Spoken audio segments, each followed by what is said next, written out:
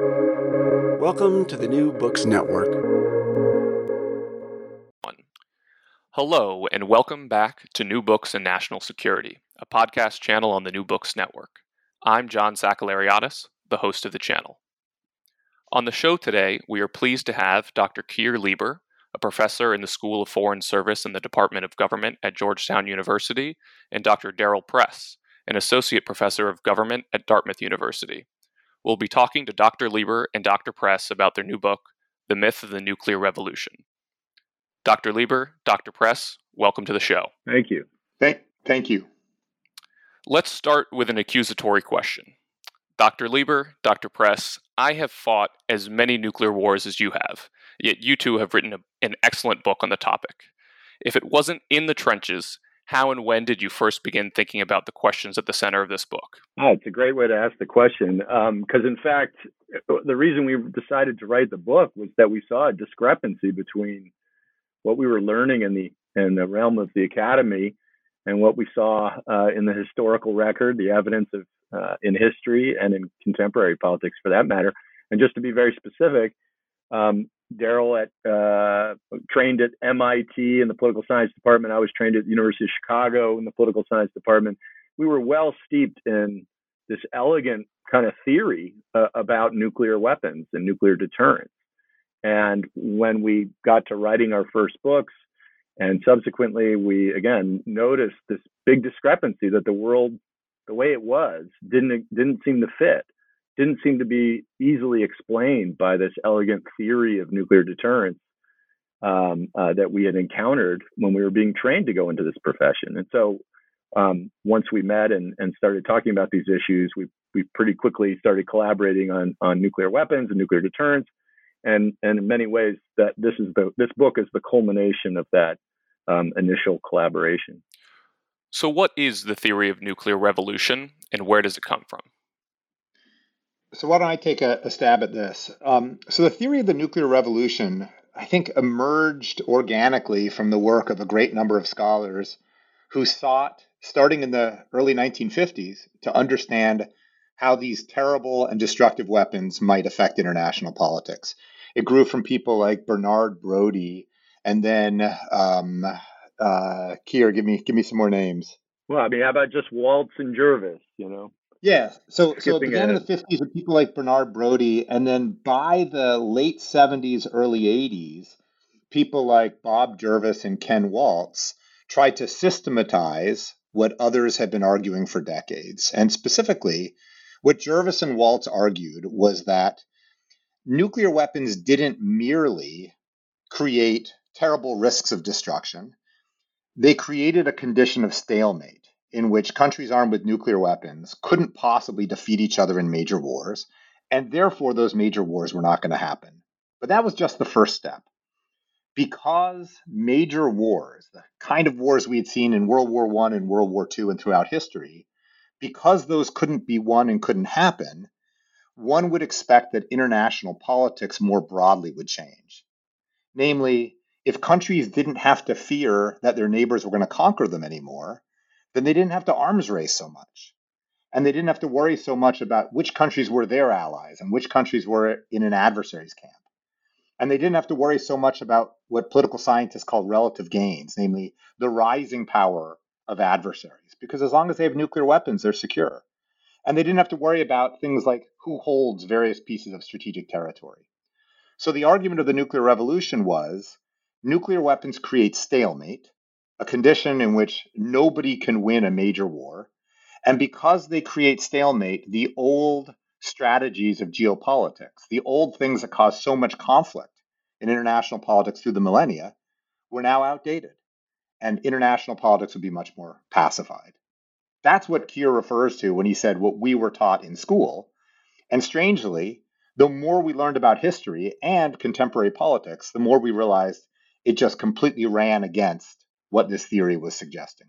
Well, that's an excellent segue to my next question, because in your estimation, history has been kind to certain parts of the theory and very cruel to others.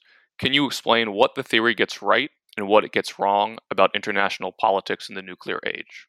Well, that's a big question. Why don't we break it break it up into a couple of component parts first. Look, maybe the goal is to take a step back and ask why nuclear weapons are even considered the greatest, tool of stalemate ever created, to then understand why they should have these various implications. And so, what makes nuclear weapons different than all other weapons that have been created? And I think most people, even the lay reader, be familiar with some of the arguments about nuclear weapons being small, relatively small, hugely destructive, a lot of bang for the buck. And given the ability of nuclear armed states to hide their weapons, to move their weapons around, to harden them from attack, in general, the idea is that nuclear weapons make it easy to retaliate against any attack on your country. And if two sides have nuclear weapons, neither side is going to be eager to invade or attack the other. And that's what we call deterrence. And when both sides have it, it's sort of mutual deterrence. And so the fundamental prediction is, of course, no war. Nuclear deterrence theory, full stop, is simply that the probability of one side attacking another if it's got nuclear weapons is infinitely small. But the key is the next step to what is the theory of the nuclear revolution. I mean, Robert Jervis's book was called The Meaning of the Nuclear Revolution because he wanted to say much more than just nuclear weapons have this impact on war or no war. He went on to say, as Daryl suggested, we shouldn't have the same level of arms racing. You don't even need to really care about allies. Why do I need allies? I've got nuclear weapons. I'm fundamentally secure in a way no countries before the nuclear era could ever hope to be. Why do I need alliances? Why do I have to care about relative capabilities? One side is growing stronger. This is no longer Athens and Sparta. And why do I even need to care about territory, foreign territory, strategic territory? I don't need to possess other lands to protect myself. Again, I have nuclear weapons, so I'm secure. So the theory of the nuclear revolution is that whole set of hypotheses about the consequences of nuclear possession. What you suggest, what do they get right or get that wrong? The no war prediction, has so far panned out by most social scientific measures. There's been no war between two nuclear powers since the advent of the nuclear age. Yes, there have been some crises. Yes, there have been some close calls. Yes, there's some evidence that you might use to dispute the logic behind that prediction. But in general, we agree. We think nuclear weapons are the greatest deterrent ever created. It's when you move on to these other set of predictions that you really run into trouble if you're a proponent of the theory of the nuclear revolution, because the world has not looked like that at all, right?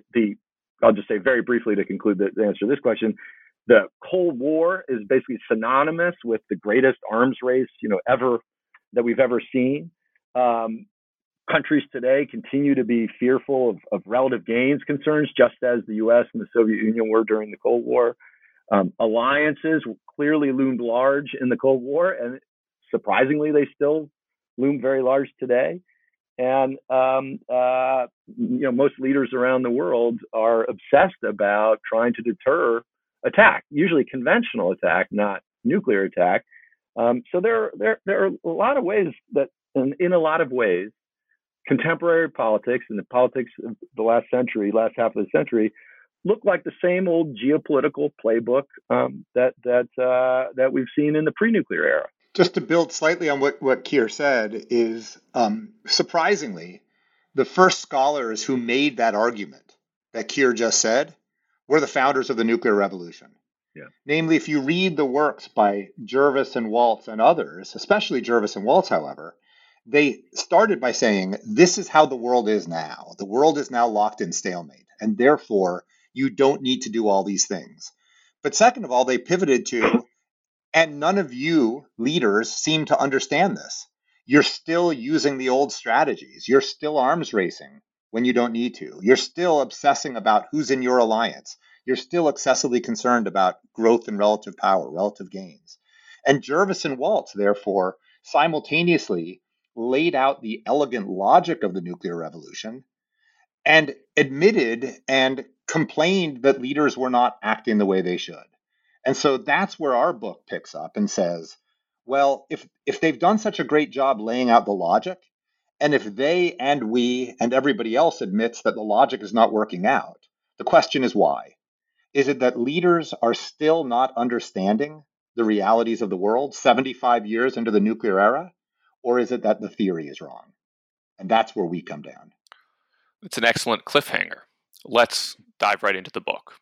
So you begin in Chapter 1 by breaking down the causal logic of nuclear peace into two components. The first of those components is the immense destructiveness of nuclear weapons, yet you argue that that explanation is overstated. Why? Should I jump into this, Keir? Sure, go ahead. So there are two arguments out there as to why nuclear weapons are the greatest instruments of deterrence. And if you look at them carefully and you figure out which of these is stronger, that will help you see the problems of the nuclear revolution argument. So let me dive in. So one view basically says that the reason these are such great instruments of deterrence is just because they're so darn destructive. They can kill so many people. And what Keir and I and others observe is that nuclear weapons are incredibly destructive, but war was vastly destructive prior to the nuclear age. That war was not a limited thing, it was a total thing in many cases. 100 million people died in World War II, nearly that many died in World War I. And in fact, if you go back even further in history, war typically was accompanied by genocide and starvation and often enslavement of defeated societies. Losing a war was a total thing in many cases. And yet, countries or city-states or empires continued to practice it. So war has been enormously destructive, and not just to societies, to the leaders themselves. If you were the leader throughout most of human history and you started a war and you lost, you were going to be killed. Your family was going to be killed. So the notion that nuclear weapons make it more unpleasant to lose a war, it's possible, but it strains our intuitions a bit. The alternative explanation is that nuclear weapons change everything because they make victory nearly impossible. Because of those factors that Keir mentioned, the nuclear weapons are small and easy to hide, very destructive and easy to deliver, that therefore even the weak side in a war, even the losing side, can utterly destroy the strong. And therefore the whole logic of war falls apart. If you can't defeat someone, why fight? So that's, to our mind, what is different about nuclear weapons. And frankly, it leads to a very elegant theory of the nuclear revolution. Namely, if nuclear weapons have changed the world such that the strong can no longer victimize the weak, why fight? And if you can't fight and win, well, then why spend so much money preparing for war, building conventional forces, building nuclear forces, worrying about alliances, being concerned about relative gains? You can just finally relax. That's what the theory predicts. The problem is, 75 years in, it's still not happening. So the second explanation for the peace-inducing power of nuclear weapons is their potential to create stalemate. And this is really the cornerstone of your argument. Why are nuclear weapons unique in terms of their capacity to contribute to stalemate? And in outline, how does it explain the reality of intense geopolitical competition? Daryl, is it okay if I take a quick cut? Go for it.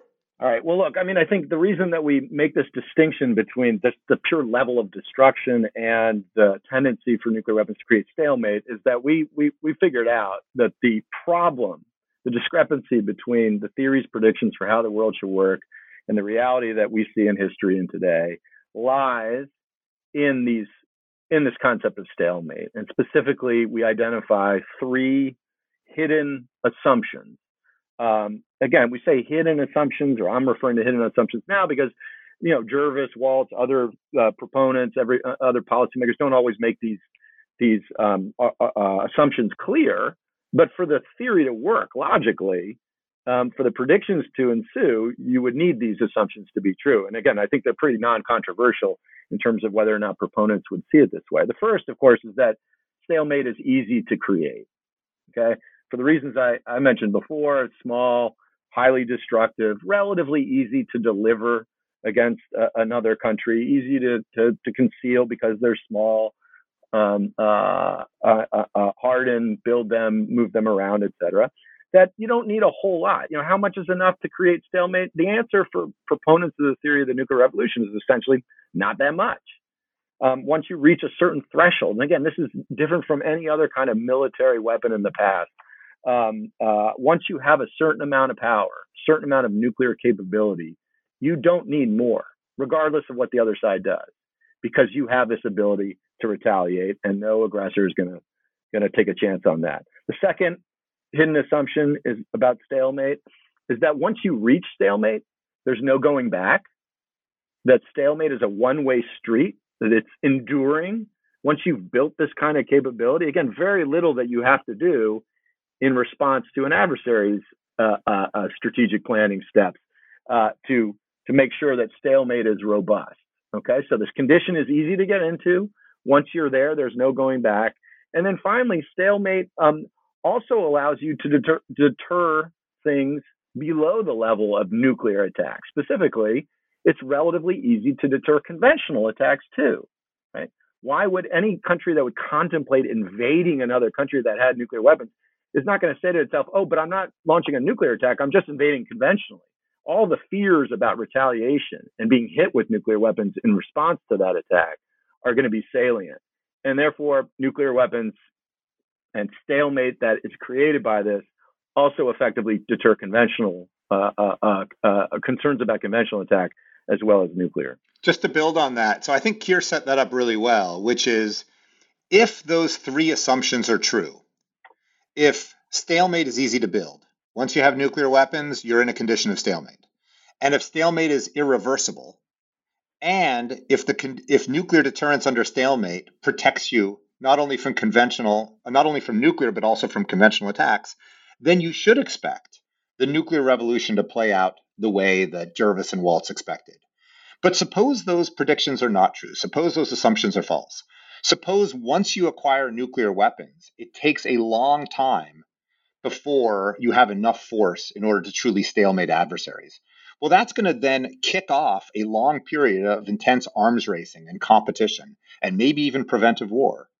Suppose it's the case that once you create a stalemating nuclear force, it could be reversed by an adversary. They could escape stalemate. That means arms racing and competition will continue. And suppose that once you build a stalemating nuclear force, you have to do even more in order to convince somebody not to use conventional force against you. Then once again, it opens up the door to enduring competition. And basically, those three assumptions are what we interrogate in the 3 empirical chapters of the book. And not to reveal the ending, but what we basically find is that each of those assumptions turns out to be false from the standpoint of the nuclear revolution. That in fact, stalemate is difficult to create, that stalemate is not a one-way street, it's potentially reversible, and that building a stalemating nuclear force is not the end of the story with respect to deterring conventional attack. And so that's our answer to the puzzle. That's why nuclear weapons are simultaneously the greatest instrument of deterrence ever invented, and yet at the same time, they have not transformed international politics. Daryl, I think you've done an excellent job striking fear and panic in the heart of our listeners, but I'd like to get even more concrete. So what does the early history of the Cold War tell us about the difficulty of establishing a condition of stalemate? Daryl, why don't you take this one? I'll take the next one. Yep. Sounds good. So the first challenge that Keir and I had in the book was to investigate the question: is stalemate easy to create? And the Cold War provides a terrific basis to examine the emergence of stalemate. And the reason is that the United States had nuclear weapons first. The Soviet Union was playing catch up. And throughout the 1950s, you saw the Soviet Union developing first a very rudimentary nuclear capability, a slightly more sophisticated, and then a big capable nuclear capability. And it allows us as political scientists and armchair historians to dive into the archives and ask, what level of capability did the Soviet Union have to build until they had this stalemating effect on the United States? So we're basically turning around the normal American framing of the Cold War, where, sure, the United States and its allies were trying to deter the Soviet Union from invading Western Europe. That's true. At the same time, the Soviets were building a nuclear capability to try to deter the overwhelming nuclear capability of the US, which is also true. And what we discovered, what we did is we made use of 4 existing theories of nuclear deterrence. One of them says existential deterrence, that once the Soviets had even a minimal nuclear capability, that should be enough to deter the United States. The second one, minimal deterrence, said they have to have more capability, the ability to deliver a nuclear weapon against the US homeland.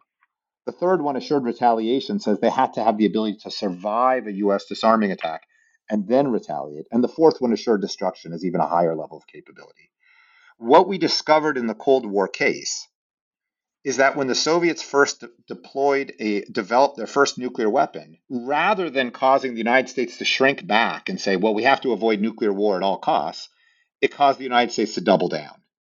Namely, what it meant is it made the U.S. change its war plans for defending Europe from a lackadaisical, slow-moving atomic offensive to a fast-moving, large-scale nuclear war designed to destroy that small Soviet nuclear arsenal. Similarly, when the Soviets built a more capable arsenal, one that could actually reach the U.S. homeland, that didn't cause us to back off. That caused us to double down again and build more capability to disarm them. And it was only when the Soviet Union deployed a truly assured retaliatory capability, which was probably in the early 1960s, right, 12 years or so into the Cold War, it was only that capability that caused the United States to basically panic and realize it needed a new strategy for defending Europe, that fighting and waging a nuclear war was going to be a mutual catastrophe, and we had to scramble and develop new concepts for NATO's defense. So that's a long answer, I'm sorry.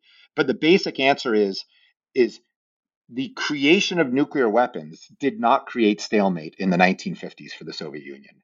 The Soviet Union did not create a stalemate against the United States until sometime in the early 1960s, more than 10 years later, when they finally had the ability to survive a U.S. disarming attack and retaliate against the United States. Hey, it's Kaylee Cuoco for Priceline. Ready to go to your happy place for a happy price? Well, why didn't you say so? Just download the Priceline app right now and save up to 60% on hotels. So whether it's Cousin Kevin's Kazoo Concert in Kansas City, go Kevin, or Becky's Bachelorette Bash in Bermuda, you never have to miss a trip ever again. So download the Priceline app today. Your savings are waiting. Go to your happy place for a happy price. Go to your happy price, Priceline. It was in the late 1950s when it first began to dawn on U.S. policymakers that the condition of stalemate was impending. Can you talk a little bit about kind of the cognitive process by which the U.S. finally identified, or diagnosed, I think is the language you use in the term, and then how long it actually took them to implement new, more flexible nuclear plans?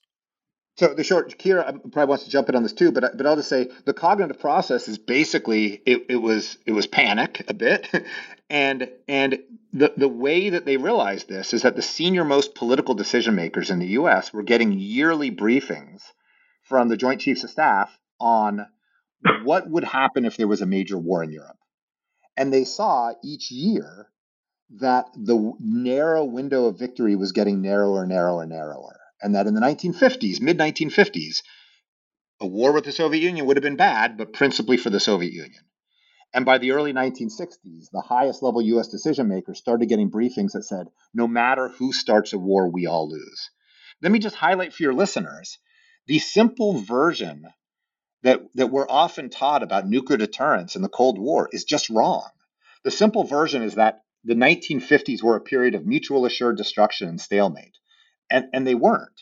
Throughout the 1950s, the United States felt that if a war started in Europe, we, the United States, would win. And by win, I mean we would disarm their nuclear force and 0 or close to 0 nuclear weapons would hit the United States. And thus, they thought they had a way of deterring the Soviets from conventional invasion of Europe. By the early 1960s, American leaders were playing through these scenarios and realizing no matter how a war started, no matter who attacked first, it was going to be a disaster. And that then finally triggered the process you just described, John, which is the search for other ways of deterring conventional war in Europe that didn't rely upon the large-scale use of U.S. nuclear weapons. That's the threshold for stalemate. You draw a distinction between the effect that nuclear weapons during this period exert on conflict dynamics during war and during peace. And I think you've hinted at that distinction, but I want it to be crystal clear for our listeners. So can you explain that? All right, I'll take one last crack, sure, and then I want to hear go ahead. which is simply to say, from the beginning of, let me say it simply, the creation of Soviet nuclear weapons, we believe created increased caution in U.S. foreign policy, even prior to the Soviets developing a true assured retaliatory capability. So the United States was cautious in a whole variety of dimensions in the 1950s, even though we felt we could prevail in a nuclear war, for the simple and logical reason that, we didn't want to have a nuclear war. And so we do think that low levels of nuclear capabilities create caution. Frankly, you see this today with regard to North Korea.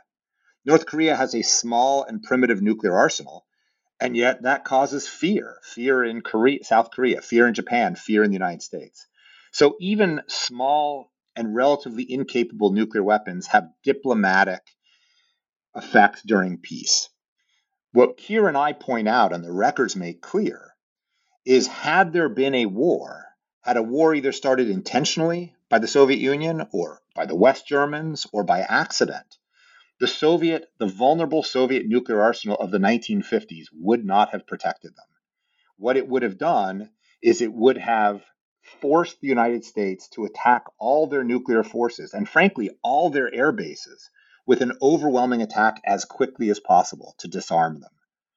The Soviet nuclear arsenal only created a true pacifying, deterring effect on the United States once they generated an assured retaliatory capability, meaning once they convinced the United States that we could not win a nuclear war. Yeah, John, maybe I can just add a very brief point that's related to this idea of kind of wartime thinking about deterrence versus peacetime. I mean, leaders don't spend a lot of time worrying about a bolt from the blue on a nice, clear, sunny day that they're going to be attacked out of nowhere.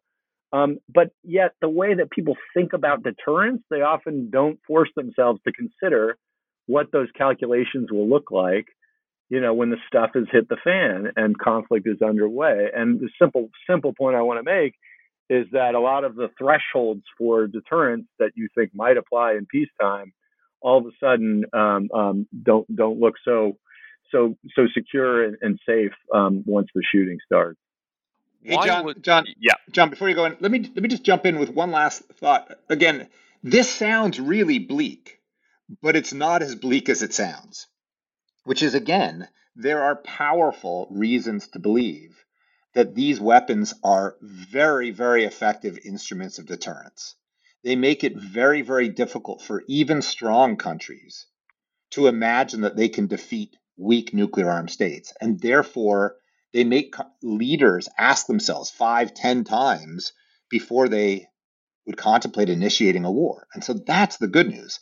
The bad news, and what Keir and I are pointing out, is they don't have the transformative effects on international politics that people have believed, that there's a reason, therefore, why the United States and its allies did what they did in the Cold War. There's a reason that the Soviet Union did. There's a reason why Russia today is focused on their nuclear deterrence, why North Korea is not satisfied with having a couple bombs in a basement.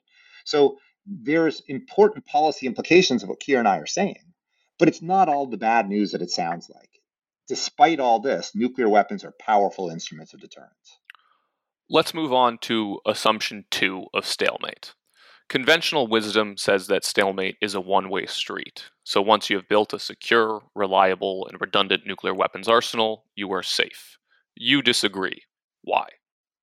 Yeah, this is a key part of the argument, as I think the other elements are too. But for nuclear weapons to have the game-changing impact on international relations, as theorized by scholars and others, nuclear-armed countries need to have confidence that the stalemate, once it's been created out of this long process of competition, difficulty, that once you reach stalemate, that it's irreversible. And again, looking at history, looking at contemporary politics, we're not sure where that confidence in stalemate as enduring really comes from. I mean, first of all, stalemate is a variable. From the beginning of the nuclear age through the Cold War, there were times in which the United States had the ability to destroy the Soviet nuclear arsenal without fear of retaliation. There were times when that fear of retaliation increased. There were times of technological advance when U.S. capabilities against a single leg of the Soviet triad were quite effective. There were Soviet concerns were a variable. Okay. And so the key concept here is about counterforce. And I'm sorry to use, I don't like to use the nuclear jargon, but counterforce is very important here. It's basically the ability to target an adversary's nuclear weapons and destroy them, to eliminate the fear of retaliation if war comes. The story of the Cold War is a story of an obsession with counterforce capabilities. Again, it's a variable. It waxed and waned, but the United States was never interested in remaining in a stalemated world of mutual assured destruction. Okay, the competition began from the very beginning, and it continued throughout the Cold War. As Daryl suggested, once the Soviet Union had acquired an assured retaliatory capability, the United States sought to shift its strategy to come up with more options, but it never abandoned the pursuit of counterforce. The U.S. effort to track and target Soviet nuclear forces continued throughout the Cold War, even accelerated in the last decade of the Cold War throughout the 1980s. Our colleague, Brendan Rittenhouse-Green, has written a terrific book about some of those efforts. And arguably, the United States, when it looks at a country like North Korea, is deeply interested in the ability to take away those nuclear weapons and that ability to retaliate. We go into, in the chapter in the book, we discuss contemporary developments at the level of technology that, again, should lead people to wonder whether or not nuclear survivability is such an automatic thing. Okay. I mean, if I can just take one more minute on this, from the beginning of the nuclear era, countries have pursued a bunch of different strategies to make their nuclear forces secure.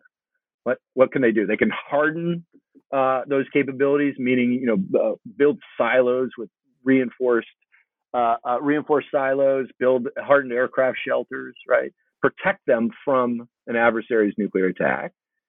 They can try to conceal those forces, again, through mobility as much as through straight up concealment. And they can just build more of them, redundancy.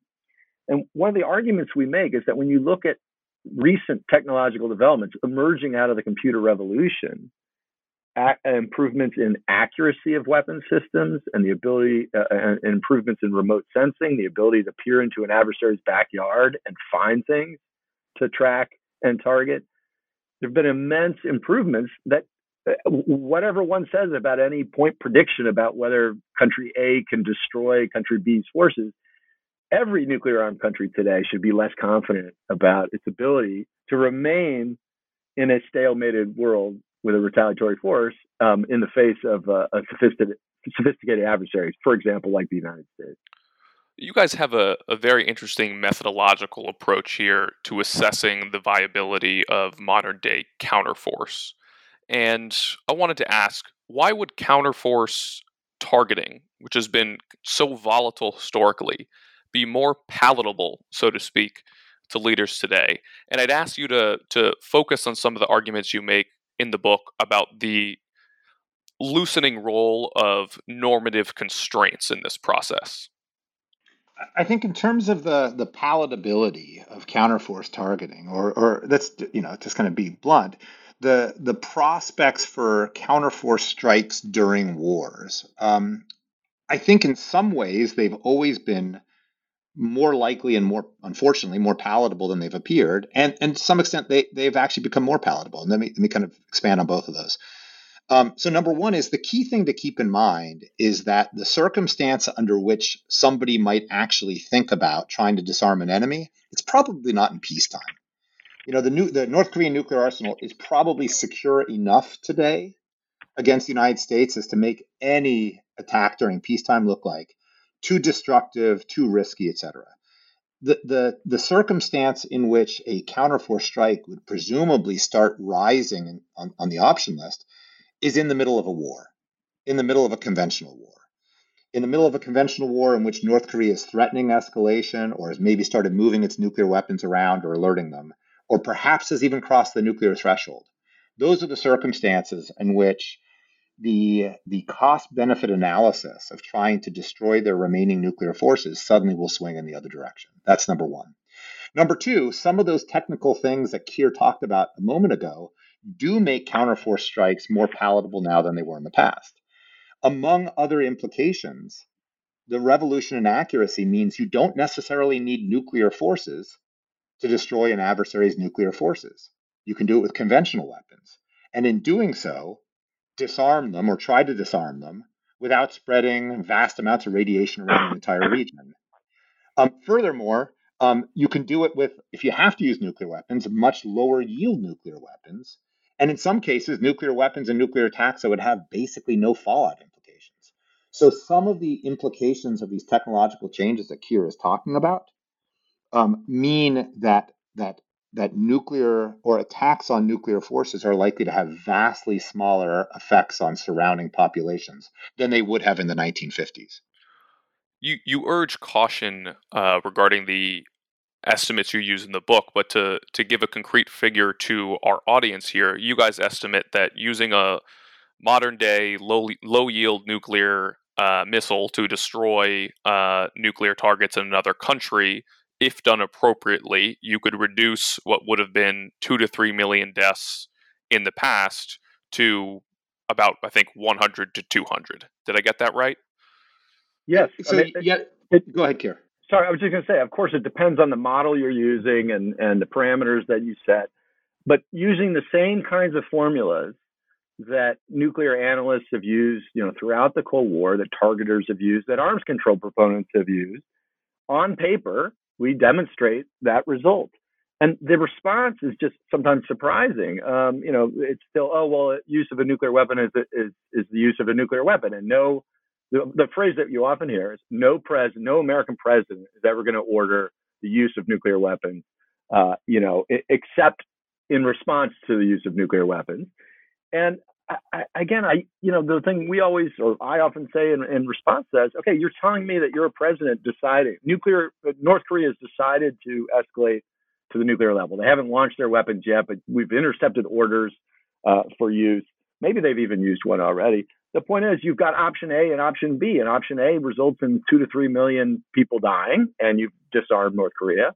Or option B, you've disarmed North Korea, and 200, 500, 1,000 people have died. Are you suggesting there's really no difference between that? Even if you're making normative arguments, it would seem to rely on the death and destruction caused by nuclear weapons. And so this should matter even for those considerations. And it goes without saying, well, maybe it doesn't go without saying, that Daryl and I are pretty skeptical of the strength and durability of the nuclear taboo as it's typically understood. And Daryl's written about even some polling data when everyday Americans are asked about different nuclear use scenarios. That bar is not quite as high as most people think, sadly. Hey, let me just take a step back for 1 second to help your listeners kind of figure out where to place these arguments in their mind. Just to be 100% clear, Keir and I are not celebrating these changes. We're not saying that they're good or they're bad. There are arguments that the world was safer before these counterforce capabilities were created. And there are arguments, frankly, that given U.S. foreign policy, it's essential we have these capabilities. People are welcome to have either of these views. What we're trying to do with this book, and this chapter in particular, is explain what has happened. And what has happened is basically, since the moment that stalemate began in the early 1960s, the U.S. political and military leadership said, stalemate stinks. We don't want to be stuck in stalemate. Let's invest in the accuracy and the surveillance and the counter command and control capabilities and the anti-submarine warfare capabilities to escape stalemate. Let's get ourselves in a position such that if there is a war, we can protect our allies and our cities. Now, you might, or the listener might think that was a good idea or a bad idea, But what we're saying is that's what explains the arms race since the mid-1960s. That's what explains U.S. nuclear modernization today. And that's why stalemate is not a one-way street. It's why the creation of nuclear weapons and the creation of stalemate in the early 1960s didn't end the arms race. It kicked off subsequent rounds of competition as the Soviets sought to make their forces more secure, and as we chased their ballistic missile submarines all around the North Atlantic Ocean. Keir, I don't know if you would agree with this comparison, but I heard in your response in particular something that kind of sounded like Tom Schelling. Now, Tom Schelling in Arms and Influence is somebody who believes powerfully in the impact of the nuclear taboo. However, I think one of the misunderstood aspects of that book is Schelling makes this argument in effect that if we don't think rationally about the processes of nuclear escalation, then when the crisis comes, decision makers who are in a state of fear and panic will reach too quickly for the only option that they have, which is basically letting all the nuclear missiles fly. And instead, we need to think rationally about the costs and benefits of the different potential options available to us in the future before the crisis comes, so that if, God forbid, people are going to die, we can keep that number as small as possible. Is that a fair kind of assessment of your views there? I love bringing Schelling in at exactly this point. I'm reminded of one of his final pieces in response to whether or not, the world should move toward global zero, global nuclear disarmament. And one of the things that just comes so clearly through that piece is his sense that would be, if countries somehow manage to get to zero, at the first sign of conflict, the effort to reestablish, to rebuild, and indeed to launch nuclear weapons against one's adversary, it's going to be a very nervous world, right? That idea of, not waiting until the moment comes to plan for a race to the bomb, I think is pretty telling. And one of our favorite quotes from Schelling that we use in the conclusion of the book, I believe, is this idea that, at a certain, when Schelling asked, at what point does a nuclear arsenal start becoming a deterrent and stop being a target? Okay. So as the Soviet Union built up its nuclear forces, as Daryl mentioned, what did it do? All it did was result in more targets on the U.S., PSYOP plan for nuclear war. We, targeted runways because now Soviet bombers could deliver nuclear weapons.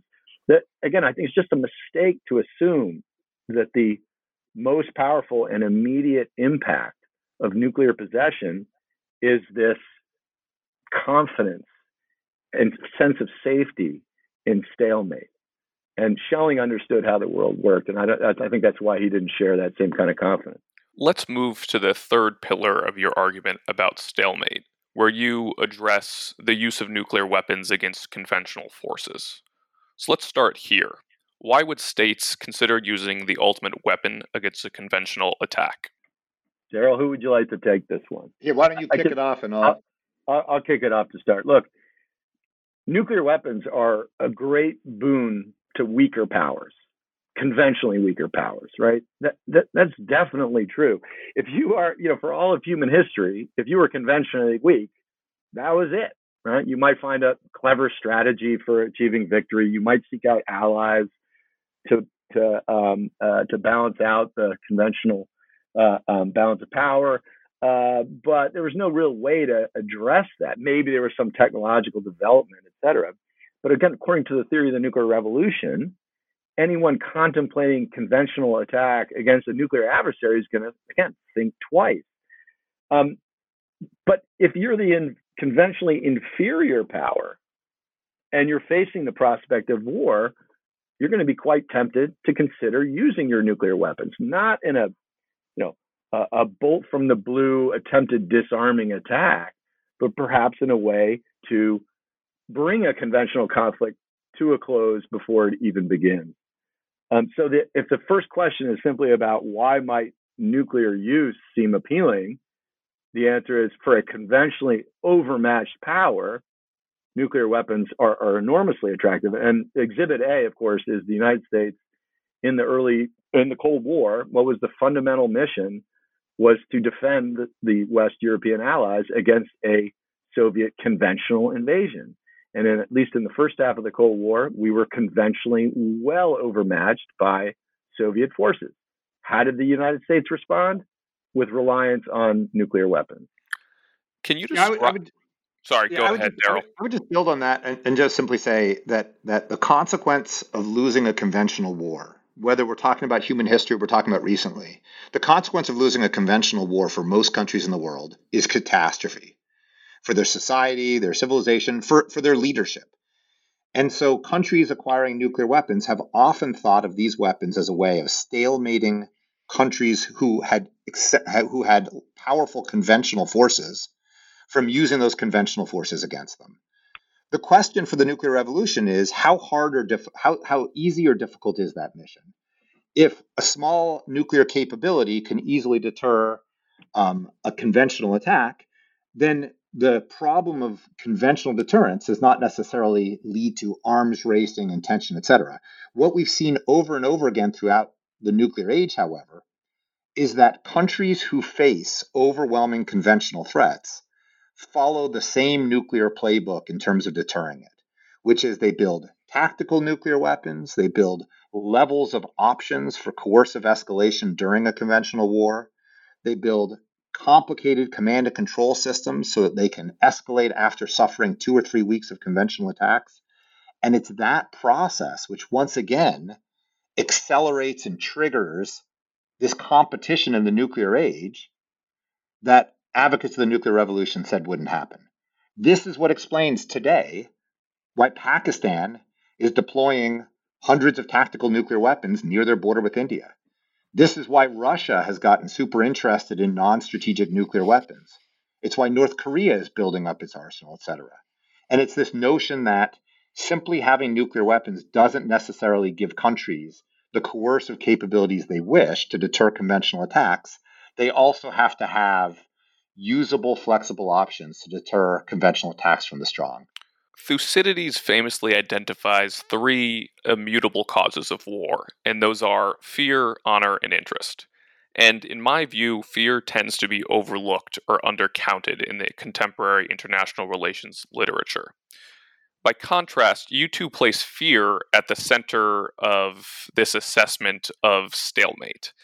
And I think you've kind of gotten to the interest question and a little bit fear, but one of the things I really enjoyed that you did in the book is you explained why leaders like Kim Jong-un would be so afraid of the consequences of losing a conflict against the United States and thus would be willing to endorse a strategy predicated on nuclear brinkmanship. Can you draw out why someone like Kim Jong-un would be so afraid for our audience? Yeah, I'll take a crack at that, Daryl, if it's okay. I mean, again, just first on the fear, honor, interest issue. I mean, there's just a strange tendency when we talk about other countries, other leaders, and their willingness to use nuclear weapons. There's this tendency to say, oh, well, that's because so-and-so is crazy, irrational. Why do we not want nuclear weapons in the hands of the Iranian mullahs? Because they'll use them because they don't care about this life. Why would Kim Jong-un contemplate using nuclear weapons? Well, he's got terrible advisors. He doesn't hear the truth. There are no devil's advocates. He's got a inflated sense of his own power. Look, North Korea might end up using nuclear weapons out of anger, out of emotion, out of lunacy, and all the rest. But what Daryl and I constantly are emphasizing is why is that the first thing you turn to, right? Why do you think an accident is more likely than a deliberate decision to escalate with nuclear weapons? Because in our view, that should be the baseline expectation in a scenario like North Korea fighting a conventional war against the United States and the combined forces with South Korea, because we look at the balance of conventional power, you look at the state of the North Korean army, and almost every analyst that would look at that order of battle is going to decide pretty quickly that this is going to be a very one-sided fight. Kim Jong-un is not a fool. He understands history. He saw what happened to Gaddafi, after Gaddafi decided to abandon his nuclear program, you saw what happened to Saddam Hussein in Iraq. Right? If you lose a conventional war to the United States, at least since the end of the Cold War, the outcome for the leaders of those countries is terrible. It's on the news. It's rotting in jail. Kim understands this, and he realizes that his only ability to deter or bring a conventional conflict to a close before he ends up on the news is through the use of nuclear weapons. Again, not in step one, a launch an all-out attack against Los Angeles. That does not seem rational. But what might seem rational is a demonstration detonation of a nuclear weapon, maybe hitting a military target in the area. But the whole concept is going up the escalation ladder to convince the United States and the South Koreans that continuing the conventional fight, continuing the march onto Pyongyang is not going to be worth the rewards of a victory, because weapons 2, 3, 4, 5, and 6 might be used by North Korea at the same time. Again, the logic should be familiar. Daryl mentioned Pakistan's logic of nuclear escalation vis-a-vis India, but we've got the entire Cold War where this was U.S. nuclear strategy. NATO's plan was to deliberately use nuclear weapons first. Why? To counter their conventional inferiority. Let me just add a 2 sentences to that and say, if there is a war on the Korean Peninsula, and if North Korea is as rational as we are, they will escalate and use nuclear weapons. And the reason is they're going to lose a conventional war. And if they don't understand that today, they will understand it very, very quickly. And once it's clear to them that they're going to lose, virtually the only option they have to stay off the noose, to prevent South Korean forces from marching into Pyongyang and finding the leadership and hanging them, is escalation to force a stalemate. When we think about the Korean Peninsula, the United States, we think of it as a regional war. For them, it is a total war. So you end the book by outlining the implications of your theory. Can you summarize those for our listeners? Well, let me just start on the theory side, because actually there's one point I was going to make that I decided to hold off on, but it's worth making now because I think it then segues into the overall theoretical implications, and then maybe we can talk about some policy implications. But note that in that last example about why a conventionally inferior country would need to rely on nuclear escalation to achieve its security, what that kicks off, again, as in the other two examples, it kicks off a pretty wicked competition at the nuclear level. Because on the one hand, a country like North Korea or Pakistan is deeply interested in making its nuclear forces secure, resilient into a shooting war. Right? They need to be able to threaten nuclear retaliation, so that leads them to build certain kinds of capabilities to pursue redundancy, et cetera. And on the flip side, for the stronger conventional power, in this case, the United States, the deep interest in maintaining and building up even better counterforce capabilities to eliminate that ability to escalate in the face of conventional war. So in all three of the empirical chapters, right, rather than nuclear weapons being a game-ending development, often nuclear weapons become game on. The competition is on. And that's why we don't see behavior in the real world of international politics reflecting this prediction of a benign world. Again, I think that is one of the major kind of theoretical implications here, that we've gotten it wrong to think of nuclear weapons as ending international politics. Competition endures. Let me jump back to something Keir said at the very beginning of this podcast. He talked about the things that we learned when we were in graduate school and the things we quickly realized in the years subsequently. When I was taking classes on this at MIT, one of the things that we learned, we all knew, was in the late 1990s, and we all knew that throughout the Cold War, even though the superpowers were locked in stalemate, we all knew that the United States continued to experiment with accuracy improvements and was experimenting and deploying stealth bomber systems, and that the United States was doing things, advanced anti-submarine warfare. But what we were constantly told was that this was futile and it was basically irrational because there was no way out of stalemate.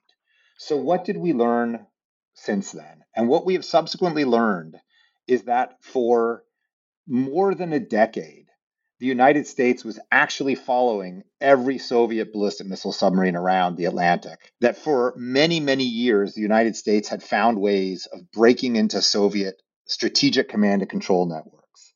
We found out that the United States had developed all kinds of ways of disarming and negating Soviet nuclear forces, to the point that at the end of the Cold War, the Soviet political leadership did not believe that their nuclear arsenal was survivable.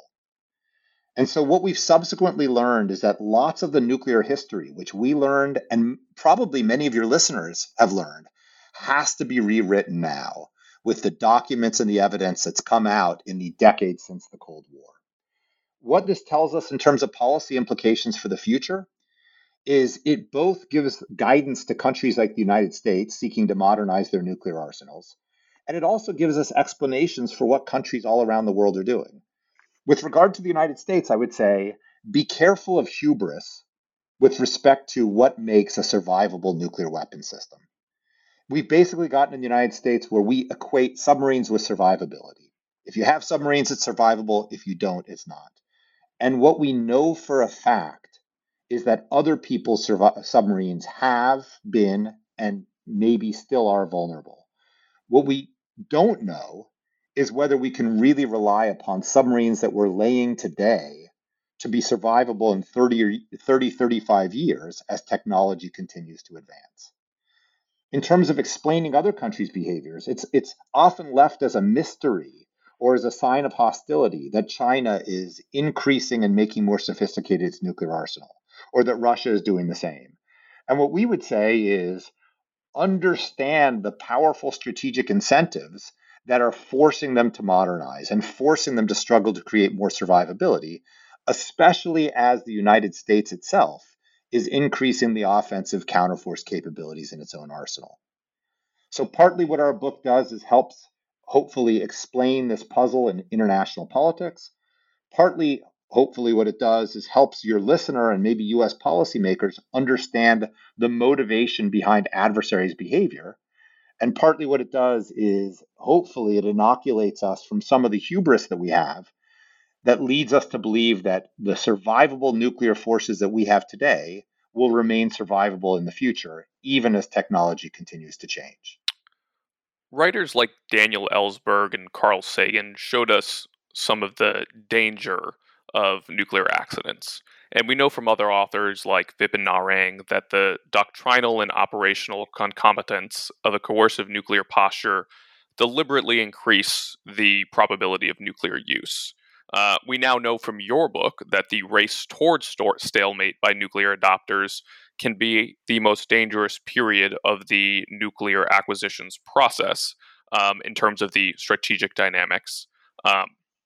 So one of the takeaways I had from your book is that nuclear nonproliferation is even more important than we might have appreciated in the past. Would you agree with that assessment? Do you feel differently? I'll take a quick. I'll take a crack at that.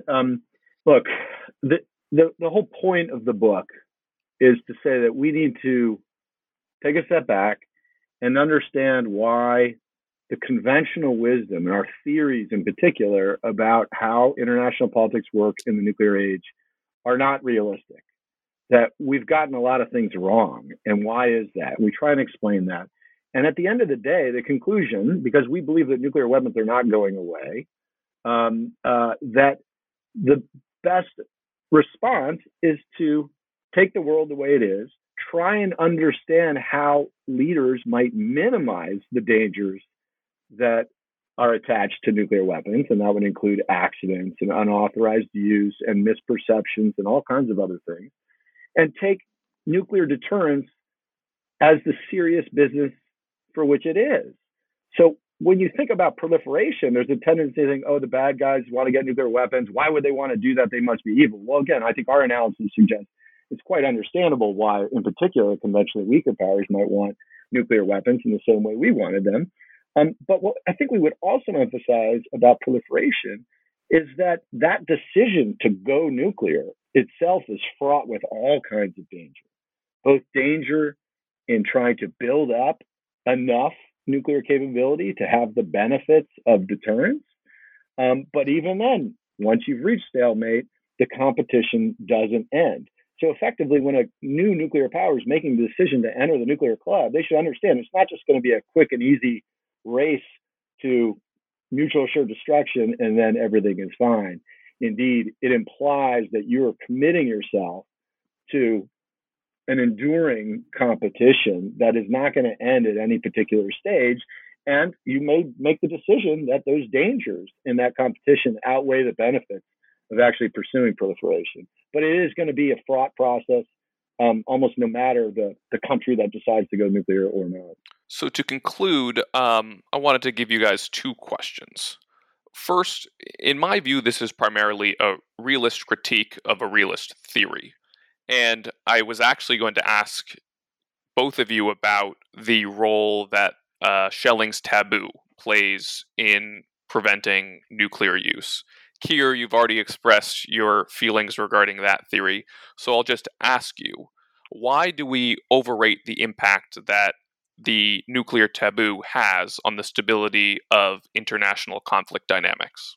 Daryl, are you there? Oh yeah, I thought he said Keir. I'm happy to answer too. Oh, yeah, Keir, I thought you made the point about the taboo. I did. I revealed that we didn't have a whole lot of confidence in the strength or durability of a nuclear taboo, and I, again, I think the question is directed at Daryl, but what he thinks, does he disagree with me? And he's welcome to play. No, he's welcome to play good cop to my bad cop. But I'll simply say that Daryl and I have both spent way too much time studying the pre-nuclear world of conflict and the post-nuclear and the nuclear world. And, when you read about the bombing of civilians, the conventional bombing of civilians by the United States against Japan that preceded the droppings of the atomic bomb, it's not clear that there was a norm that proponents of the nuclear taboo identify that existed before the introduction of nuclear weapons, nor is there much of evidence of that norm at work in U.S. nuclear policy throughout the Cold War. But again, let's not pick on the United States. I mean, maybe at most the nuclear taboo has been institutionalized in the United States government. Again, I don't believe that. I look at the war plans. I look at targeting plans. It sure doesn't seem like the taboo is so operative. But of course, there is some taboo. There is some hesitation about wanting to cross the nuclear level. That's not purely driven by a rational cost-benefit analysis. But what we always come back to is when push comes to shove in a wartime environment, where does the confidence in that kind of restraint come in? I just don't see it. And then you look around the rest of the world, it's not clear at all to me that nuclear taboos are operative beyond the shores of the United States, if that. Hey, I'll jump in on this too. So, John, you asked why do we, maybe as a policy community or academic community, place more confidence on the taboo and taboo-like arguments than Keir and I think is warranted. I think it's because norms and values do in fact shape and constrain our decisions to a substantial effect during normal circumstances and peacetime. But the problem is the behaviors that tend to follow end up being very different in extreme circumstances. And so we're drawing the wrong inferences from the behaviors and the thoughts and the values that we see playing out in peacetime. Let me give you guys a couple examples. One of them is the one that Keir said. In 1940, the United States led the world in denouncing counter-civilian bombing, right? Because the Nazis were doing this to Great Britain. And we said, that's what proves to you Americans that this is not just another case of inter-European squabbling. This is good versus evil. Well, that was 1940. Then Pearl Harbor happened, and the United States led the world in creating counter-civilian weapons and using them. Right? My alma mater, MIT, was at the forefront in creating petroleum bombs to burn down cities. So the flip from finding these to be abhorrent tactics of war to embracing them was almost overnight when we went from being at peace to being at war. Think about in our lifetime, the change in sentiment toward torture before and after 9/11. Before 9/11, you simply could not stand up in the public space in the United States and advocate torture. After 9/11, it was a real policy debate. And something like 50% of the American public concluded for a while that if you had to torture people to root out ticking time bombs, then you had to do it. Now, I think our society has now switched back more toward the previous position on torture, but the point is that we are drawing excessive confidence from our peacetime, low stakes, low fear situation about how people will view nuclear weapons and nuclear deterrence, even during high stakes circumstances. And so that's, I think, why we overstate the impact, the constraining effect of norms and taboos, because they do shape us during peacetime and normal circumstances, much less when people are afraid and worried and want to take any step they possibly can to reduce or eliminate the threat. We're going to wrap up with a note on continuing education. If readers want to learn more about nuclear strategy, what films should they watch? Dr. Strangelove or Failsafe? Yeah, I'll go with Dr. Strangelove. You know, one's first love is one's first love. So it's always been a personal favorite of mine, and a lot more fun to show in class, although they're both terrific films. Yeah, I got to say I agree with Keir. I think it's going to have to be Strangelove on this. You know, the problem that those who believe in nuclear deterrence is that there have been, no good war movies made of the big conventional wars that didn't happen as a result of nuclear weapons. And so you get the war movies of the conventional wars from the pre-nuclear age. You get the horrifying what-if wars about the nuclear age. But it's hard for those who believe that these weapons are really good deterrents to have as powerful, gripping movies that make that case too. But Keir is definitely right. Strangelove, I think, is the way to go. Dr. Lieber, Dr. Press, thanks for joining us on the New Books Network. Thank you. Thank you.